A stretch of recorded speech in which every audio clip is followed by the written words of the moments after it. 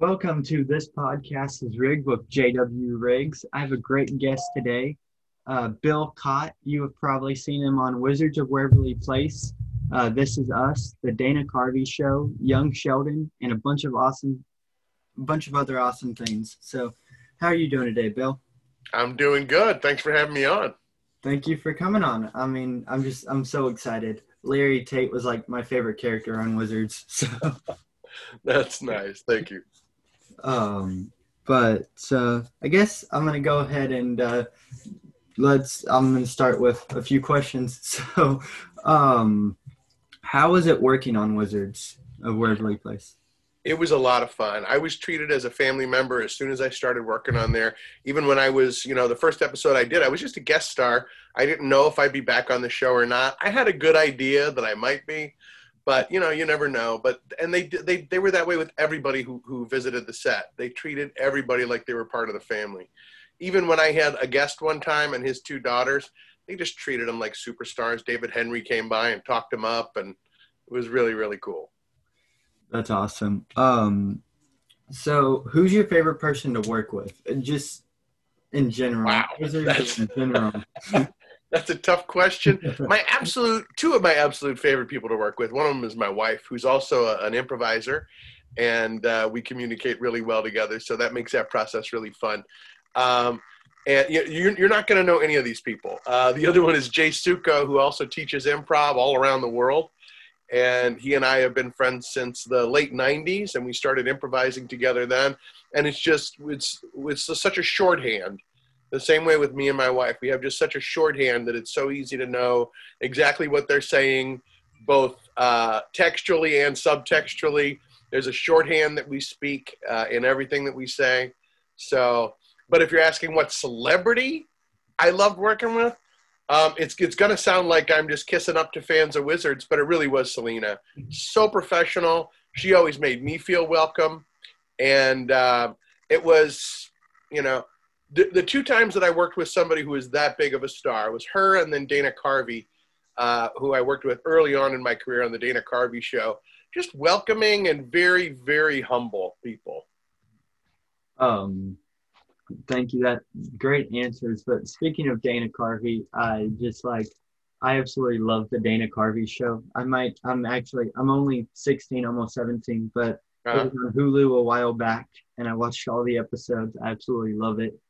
So it's finding a whole new generation of fans, even though a lot of that comedy was very topical at the time. Like, you probably have no idea who Phil Graham was, and that was my first national network exposure.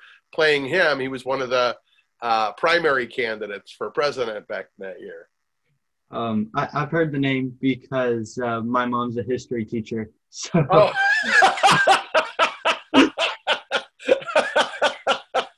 I love that you've heard from something in my 20s through a history teacher. I apologize for that. No, you shouldn't. It was ancient history. I heard something the other day that made my jaw drop, and that was that, and just mathematically it's true, we're as far away from the 80s as we were in the 80s from the 40s. So my childhood seems like World War II to you, the way it meant to me, so. Wow, I haven't thought about it that way. Yeah. So yeah, that's cool.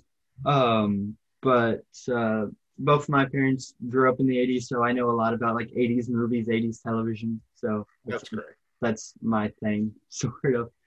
So, but going back to the Dana Carvey show, do you mind talking about like how you got that and stuff? Sure. I got the Dana Carvey show because I had auditioned the year before for Saturday Night Live. And I made it all the way to the network. They flew me out to New York, put me up at the Paramount Hotel, and me and a bunch of other people, several of whom actually got it that year.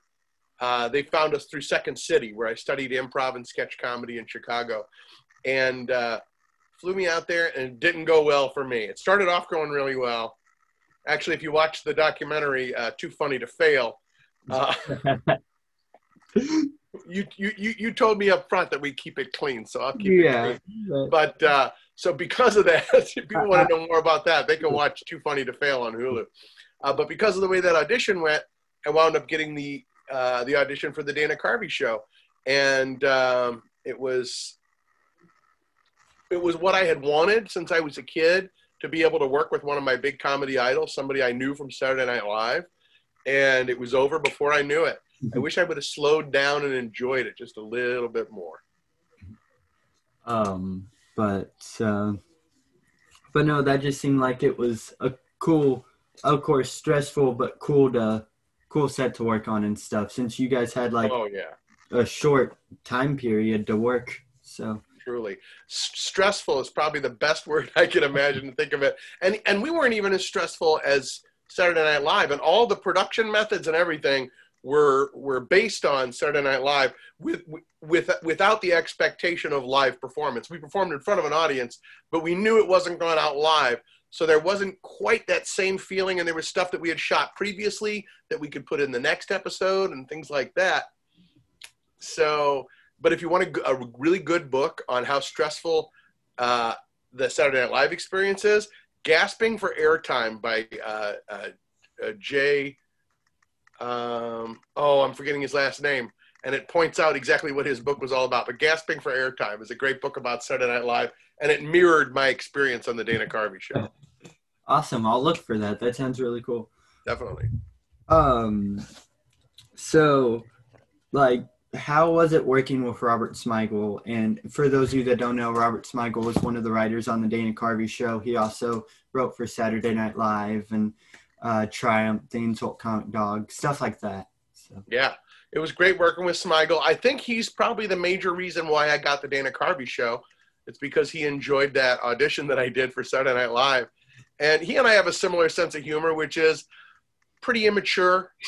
And we both keep it kind of clean. A lot of our comedy is about kids and dogs and stuff like that, but occasionally very dark and a little on the blue side.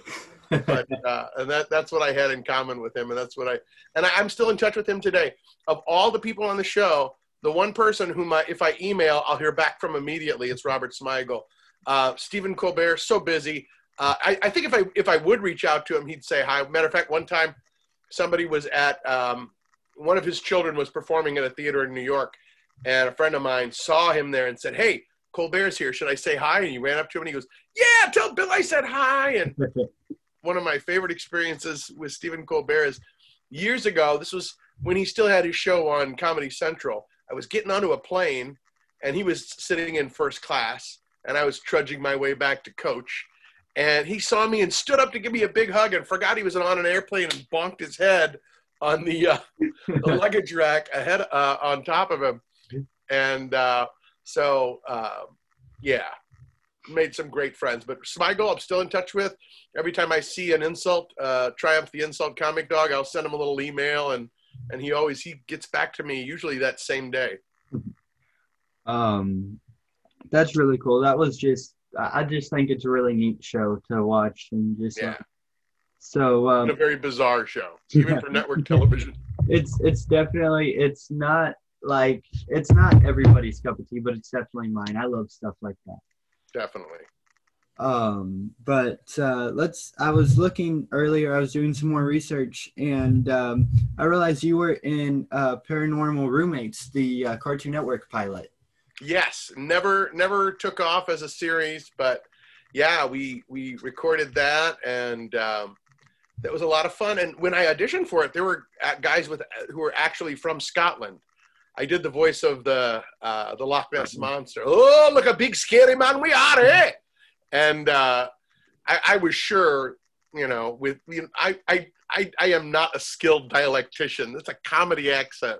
And yet I got the job over several actual Scottish actors. That show's pretty neat. Of course, the pilot's on YouTube for those of you that want to go back and watch the pilot. It's a lot of fun. It's a neat show that I think should have gotten picked up.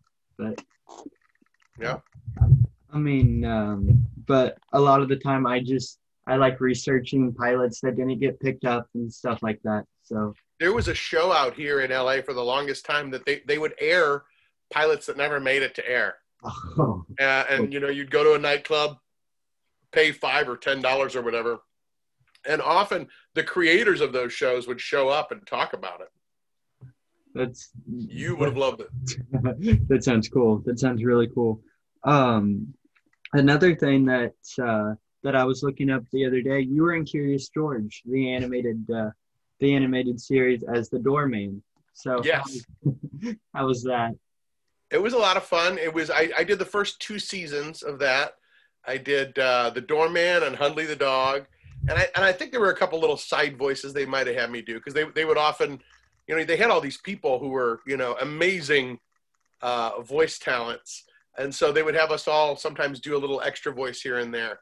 But those are the main ones that I did, and that was fun. We all had to record that in the same room, with the exception, of the voiceover, which was Bill Macy. He wasn't in the room with us because he didn't need to be. Voiceover can patch anyway, but they wanted us all to actually interact in the studios, which even big budget Disney movies don't do that. Mm-hmm. So it was very unique. I've heard that very few times the last couple months when I've been interviewing people, how they've said it's a lot of the times it's either PBS shows and Butch Hartman projects, so the guy who made Fairly Odd Parents and stuff like that, mm-hmm. where they all worked together. It's probably because producers and directors who value improvisation and know the true value of it know that some magic can happen there between the mics when people are in the same room together playing off one another. Oh yeah, and you could tell. Even though people say, "Oh, Curious George is a kid show," it might not be funny. I watch it with my 4-year-old niece. It's definitely there's some things in there like, oh yeah, that's still pretty funny. Yeah, the really good kids shows, I think, always have a little joke or two in there for the grown-ups who are watching. Just like, even on Wizards of Waverly Place, my character's name, Mr. Larry Tate, was a play on the character's name, Larry Tate, in Bewitched. Oh, like show. Yeah. I just thought of that. I used to watch reruns with my grandmother. And my parents watched reruns some. Yep. And then another thing that I watched all the time when I was little, even not at Christmas time, was Santa Paws too. So I was working on that. That was great. I didn't know I was going to be. We shot it in Fernie, British Columbia, in Canada, and it's this beautiful little ski town that's just surrounded by mountains. So the whole town is like a valley, and wherever you look, there are snow-capped mountains. And so, from what I understood, I was going to be there for a week's worth of work. You see the movie and you see me there in basically, I think, 2 scenes. You see me there in the opening number, and then you see me there in the flashback scene, and then the finale. But I didn't realize that they were going to keep me there throughout the shooting of the whole movie. So I was there for over a month or so. And so that was a really fun experience, going to Canada and shooting that movie and just meeting some of the folks that worked on that film. But no, that sounds cool. Those movies, I mean, there's a bunch of, I guess those connect to the Air Bud movies. So that's like a long franchise. So now with Wizards, going back to Wizards, I'm kind of backtracking a little bit. That's all right. There was quite a few guest stars on Wizards. Who was your favorite guest star to work with? There were so many. Some people the other day said, "Oh, I bet Shakira was your favorite guest star." I didn't meet her. I wasn't. There were people who were even in the same episodes as me that I didn't get a chance to meet. But somebody just asked me this on TikTok the other day, because I've been starting to get active on TikTok. I try to respond to questions there. And somebody asked me, and I said Ted McGinley was probably my favorite, just because, I knew him from when I was a kid, and when I was a teenager, he was on Married with Children, but he was also on Happy Days. And, whenever he was brought onto a series, he was brought on to replace somebody. So that was a joke in casting, that he was being brought on to replace me. But I was actually sitting there at the network read-through where they're like, now that Mr. Larry Tate is gone. And I was like, wait a minute, hold, wait a minute. There's no way Disney wants to spend more money. So they're not hiring him. So I was a little scared at first, but he was so cool and really fun to work with. And as I mentioned on TikTok, he flicked pie at me. But speaking of TikTok, I think it's really cool. The last, I guess, couple months or so, a lot of Disney actors and just a lot of actors in general have really started interacting with their fans since all this COVID stuff. And then last week, I realized you had TikTok, and your TikToks are awesome. So, Thank you so much. I'm loving doing it. I didn't know what it was. If you look at some of my earliest TikToks, I'm like, what do I even do here? I had no idea. And so I did the best thing that you could do in any environment, and that's why I teach people in improv too, is observe. Listen, observe, see what's going on. And then I started to understand, oh, okay, people do these trends. And so sometimes you see something and you think it's completely original, and it's not. It's making fun of something that existed that is already making fun of something else. And these things morph and turn into their own memes. And I'm enjoying being a part of that. I've already had one that I did about my daughter that was about Halloween and her wearing not like a mask, but a mask on Halloween. And somebody else cut a zombie puppet into it. So they did a duet with a zombie puppet. And it's like, there's no end to what can happen with what you create on TikTok and what'll happen to it. And you never know what'll inspire you. No, that's really cool. TikTok, I mean, some people give it a bad name. Oh, it's just this, it's just this. But as long as you find like the right groove with it and you're on like the right side of it, it ends up being a cool place. So. I really think so. It's the only way I've been able to connect with as many fans like in such a short amount of time. I've been on Facebook for the longest time, and the only reason I did it was to connect with fans, to let them know, hey, I'm doing this show, or I'm doing this is coming up, or I did this podcast or whatever. And I'm on TikTok, and all of a sudden it's just like exponentially through the roof. But no, I enjoy TikTok. I mean, I've made some videos. Some of them have done pretty well. Some of them not. But no, that's a lot of fun. Quarantine. Before quarantine, I'd said I'm not going to get TikTok. It looks dumb. It looks kind of stupid. And then quarantine hit, and I was like, yeah, I need something like this. So I joined TikTok, and it went well. So now let's talk about the episode of Freaks and Geeks that you were on. How was working with all of them? So that was a really cool show, similar to the Dana Carvey show, where it had like where there was definitely a certain crowd that would watch it, but of course with network interference, it didn't make it. So it has its own cult following. Yeah, I didn't get to meet a lot of the cast, but I had a lot of fun doing it. I was hoping to meet Joe Flaherty because he played the dad, and he was one of my comedy heroes. Everybody who was on SCTV, that's way before your time, but that was a show that inspired me, and John Candy was my number one hero. You know, as a big guy who played like over-the-top characters, he inspired me so much. And then Joe Flaherty was on that show, and I was like, oh, what if I get to meet him? I was freaking out over that. But I found out that the person that wrote that screenplay, their high school teacher was actually, a big, goofy Irish guy who was teaching them Spanish. And so that's why they wrote the character. But I think I watched that show probably around the same time I watched the Dana Carvey show for the first time.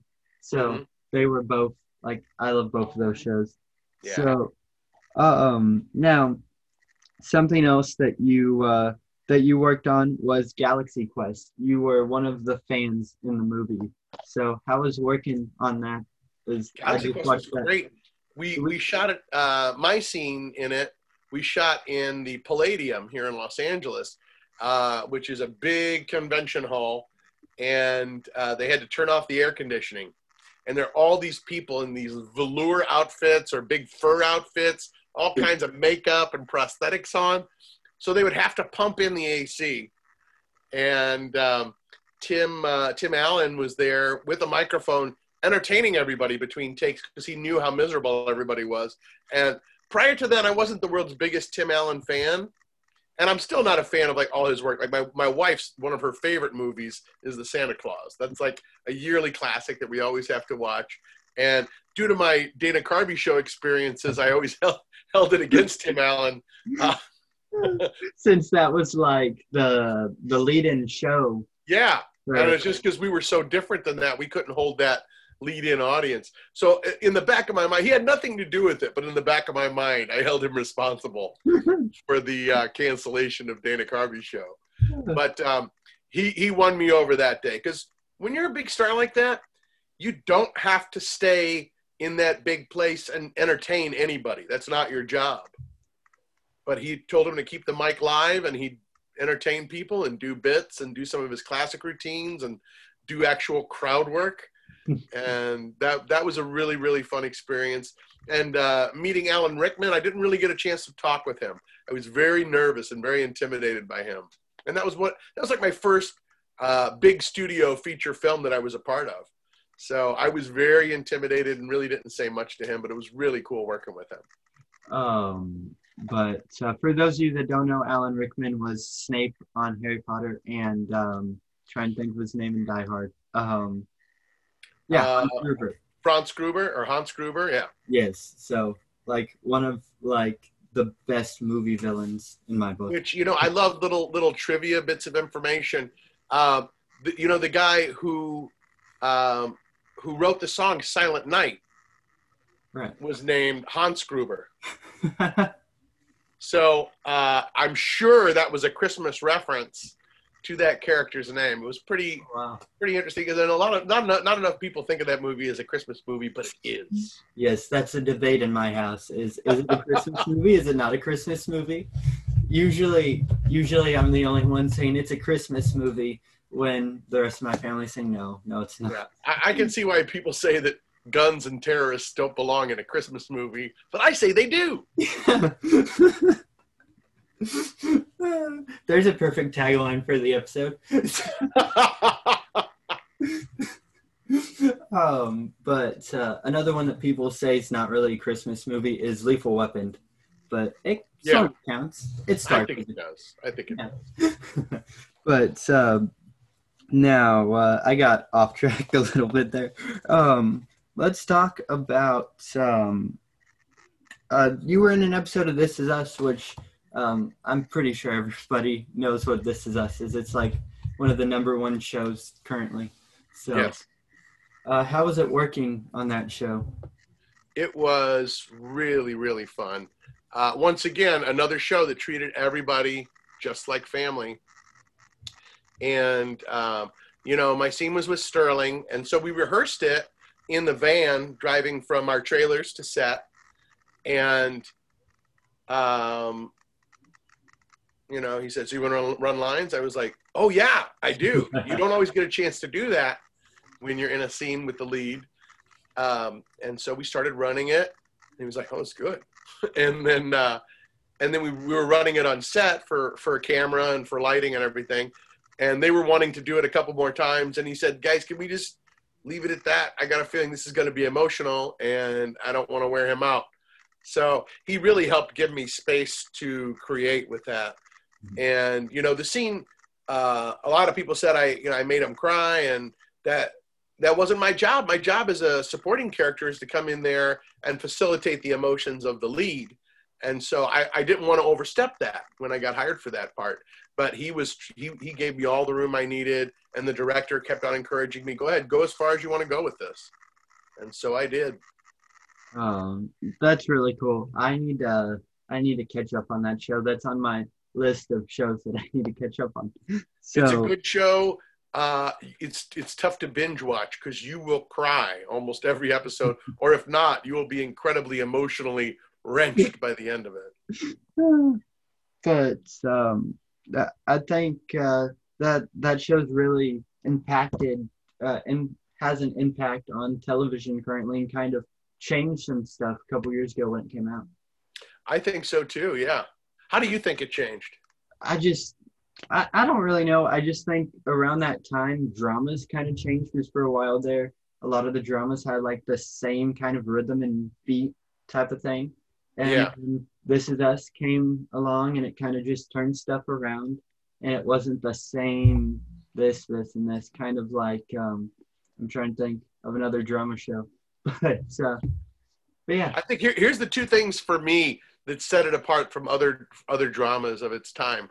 One was that it's funny. It's incredibly funny. A lot of the episodes, actually. So I guess that's three things. It's funny. It's incredibly funny. Um, it's an interracial family, and you don't see a lot of that on television. And I think there needs to be more of that. Most definitely. Because so many people, there's no limitations on boundary of what is family and who is family, so that changed. And then I think also it was the first show that set in two, or at least that I can remember. Maybe there have been others, maybe How I Met Your Mother, but that's not a drama. But it's set in two time periods. You get to see the past and you get to see the present, or what could be the future of the past show. But that first show, until they showed the guy smoking in the hospital, I had no idea it was set in the 70s, that first episode. So it's pretty amazing the different ways and different boundaries that show broke, I think. Um, I think when that show started, it's like my family at the time just moved to Tennessee, and my brother went back to college from because the year before that he was going through cancer, so he had to miss a year of college, and we were down here at St. Jude. But when This Is Us came out, we just kind of needed a show like that because a Mm-hmm. lot was happening. We just moved into a house. Our My sister just had a baby, so that was cool. But that show was just really good. Sadly, like towards the end of season one, we didn't forget about it. We just got so busy. But we have the seasons on DVD, so we need to catch up. But Yep. the Now first there's episode, plenty of time. yes, first episode we weren't completely sure, but then we saw Gerald McRaney was in it. Yes. So but yeah, it's just a great cast, and I think you add in well to the supporting cast. So Thank you. I had a lot of fun doing it. now another show that you were in was Young Sheldon, and Mm-hmm. that cast is just like I said before. That's like with other shows. That's a big cast as well. How was working with that cast? Um, you know what? Can you repeat the question? I freaked out because I realized that my cord to my laptop isn't around here, and it's almost dead. Oh, So um, I was in my head about that, trying to figure out what to say or what to do. I left it in the kitchen or in my daughter's room, or one of those places, in the front room or my daughter's room. I can't remember where. Can you repeat the question one more time for me? My wife is already on it. She's trying to help out. well, tell your wife I said thank you. I will certainly do that. So how is it working on Young Sheldon with Oh, that? young Sheldon. Yeah, well, Lance Barber has been a friend of mine since Chicago. I've known him forever. And so we were actually in an episode uh, of ER early on in the day, shortly after we had both moved out here from Chicago to Los Angeles. So the fun part about that for me was spending the whole day with him. He was, introduced me around to everybody, and spent a little time with Ian, who, even though he wasn't in my scene, he was fun to meet. And he's into martial arts and loves magic. And I told him I was a magic castle magician. And so I did a little magic for him there. And I just had a really fun day on the set. Oh, and the other fun thing was they have a fun thing that they like to do, which is they'll get together and watch a recent episode that hasn't aired yet. So I got to see an episode before it aired with the rest of the cast, and it was fun to get all the genuine reactions from them. That's cool. So speaking of Magic Castle, I didn't know you were a Magic Castle member. That's cool. I mean, Well, I'm not a member. Let's get back to that. okay. My friend Dave is, and Dave and I do a two-person act where we do magic, music, and improv all mixed together. And so Dave is the member. By now I should have joined, because we've been doing our act together for, my gosh, I think it's almost 5 years now. We've traveled. We've performed it in Chicago. We did it at the New Orleans Comedy Arts Festival. We did it at Improv Olympic out here in Los Angeles, but most often we do it at the Magic Castle. And I'm overdue to join because I have the requirements. It's just a matter of like right now, you can't really go. You could go to the Magic Castle and do it in a parking lot. They actually have shows and dinners in the parking lot right now, which is kind of cool. But they're probably just gonna book, the very exclusive acts and solo acts, things like that, smaller acts that can be done outside, which isn't our show. But speaking of Magic Castle, I've actually had someone else who's worked at Magic Castle on my podcast, Adam Wiley. He was in the movie Under Wraps, and oh, cool. So yeah, he nice. was on my podcast 2 or 3 months ago. So nice. So there's a magic connection on your podcast. Small world. Have you ever done magic? Have you ever? I've thought about it. I have, but then I think I had a magic kit a couple years ago. I used it. I need to go back to that and try that again. You know what's more fun than magic kits is going to the library and looking under 793.8. That's the Dewey Decimal System for magic, 793.8, and just pick up a couple books on beginning to do card magic.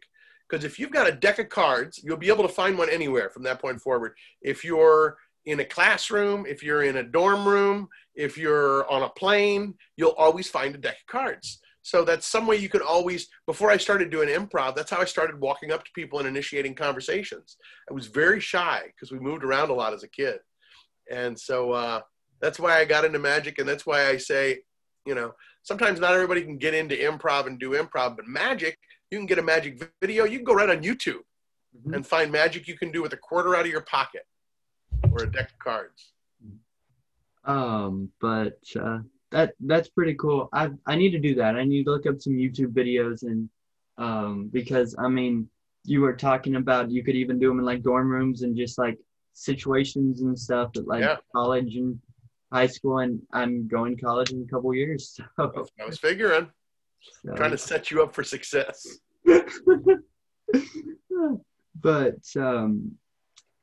comedy, I love comedy. Comedy's always had an impact on my life because that's something I've always listened to comedy with my dad. My mom loves comedy and she listens to it with my dad and I, but that's just like some of the Mel Brooks stuff I would watch with my dad and stuff like that. We watch that stuff all the time. So. Yeah, I did too. I used to watch a lot of Mel Brooks stuff with my dad. He introduced me to his favorite Mel Brooks movie, which was The Producers. And that was way before it became a smash hit on Broadway. It was kind of obscure for a lot of people, unless you were around in the 60s when the movie came out, because it was hard to find on video. And he found it on video and was like, you need to watch this because they're not going to show it on network television. Now I haven't seen the original Producers. I've only seen the one with Matthew. So I need to watch it. Two of my favorite actors play the lead in it.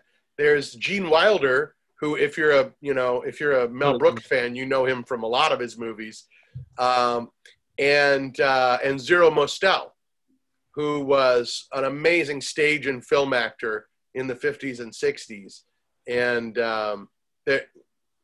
he broke the mold for Bialystok. You got to see him play Bialystok. And, as amazing as Matthew Broderick was, you have to see Gene Wilder in that character. When he goes crazy about the blue blankie, forget it. The movie's over at that point.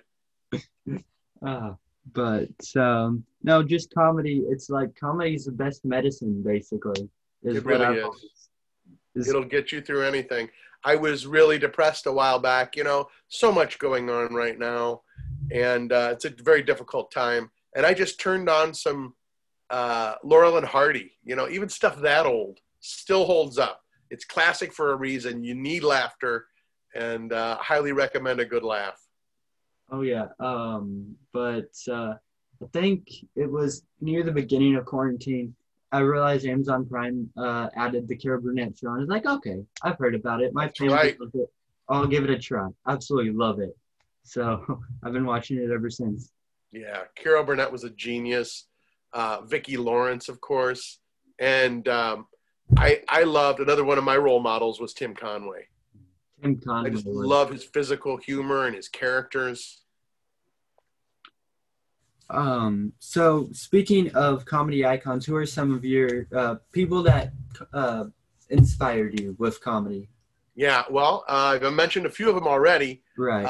Zero Mostel was one of them. Some of the roles that I played in musicals in high school was totally modeled on Zero Mostel. So I did Two by Two, the Richard Rodgers musical about Noah and the Ark, Mm. and I got cast as Noah. And I'm like, you don't think of a bigger guy as Noah, so how would Noah be? You know, what would Noah be like? And Danny Kaye played him on Broadway. You know, a very skinny, redheaded guy, but he probably had a gray wig or whatever. And I was like, well, and I was like, boom, I'm gonna do it like Zero Mostel. So it was basically an impression of Zero Mostel when I did Noah, because I was like, well, it would be interesting to hear Noah with like a Yiddish accent, and so that's what I went with.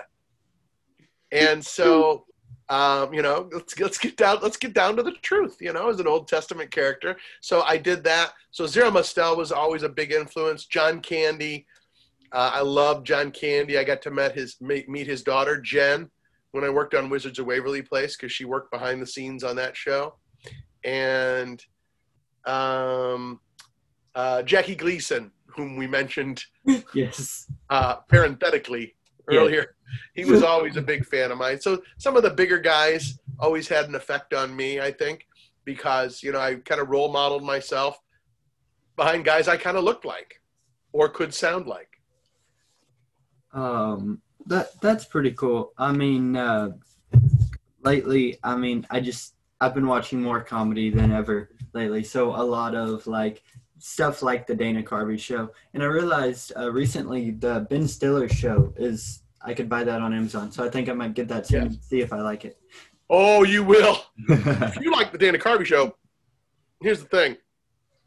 There were people who wrote on Ben Stiller that also wrote on Dana Carvey show, including, are you familiar with Bob Odenkirk and David Cross, Mr. Show? Yes, All yes. right, so if you love them, that's where they both kind of started off. So they've got Bob Odenkirk as Charles Manson on the Ben Stiller show, all kinds of crazy characters by some of the funniest people you've ever seen. Janine Garofalo is on it. So yeah, you want to see the Ben Stiller show. Oh yeah, I definitely. I think I might. I'm gonna look that up soon. So Yeah. it looks awesome. So I think we still have a few more minutes to chat. Is there anything anything else you would like to talk about or promote before we kind of wrap it up? What I'm talking with people this month is it's Down Syndrome Awareness Month.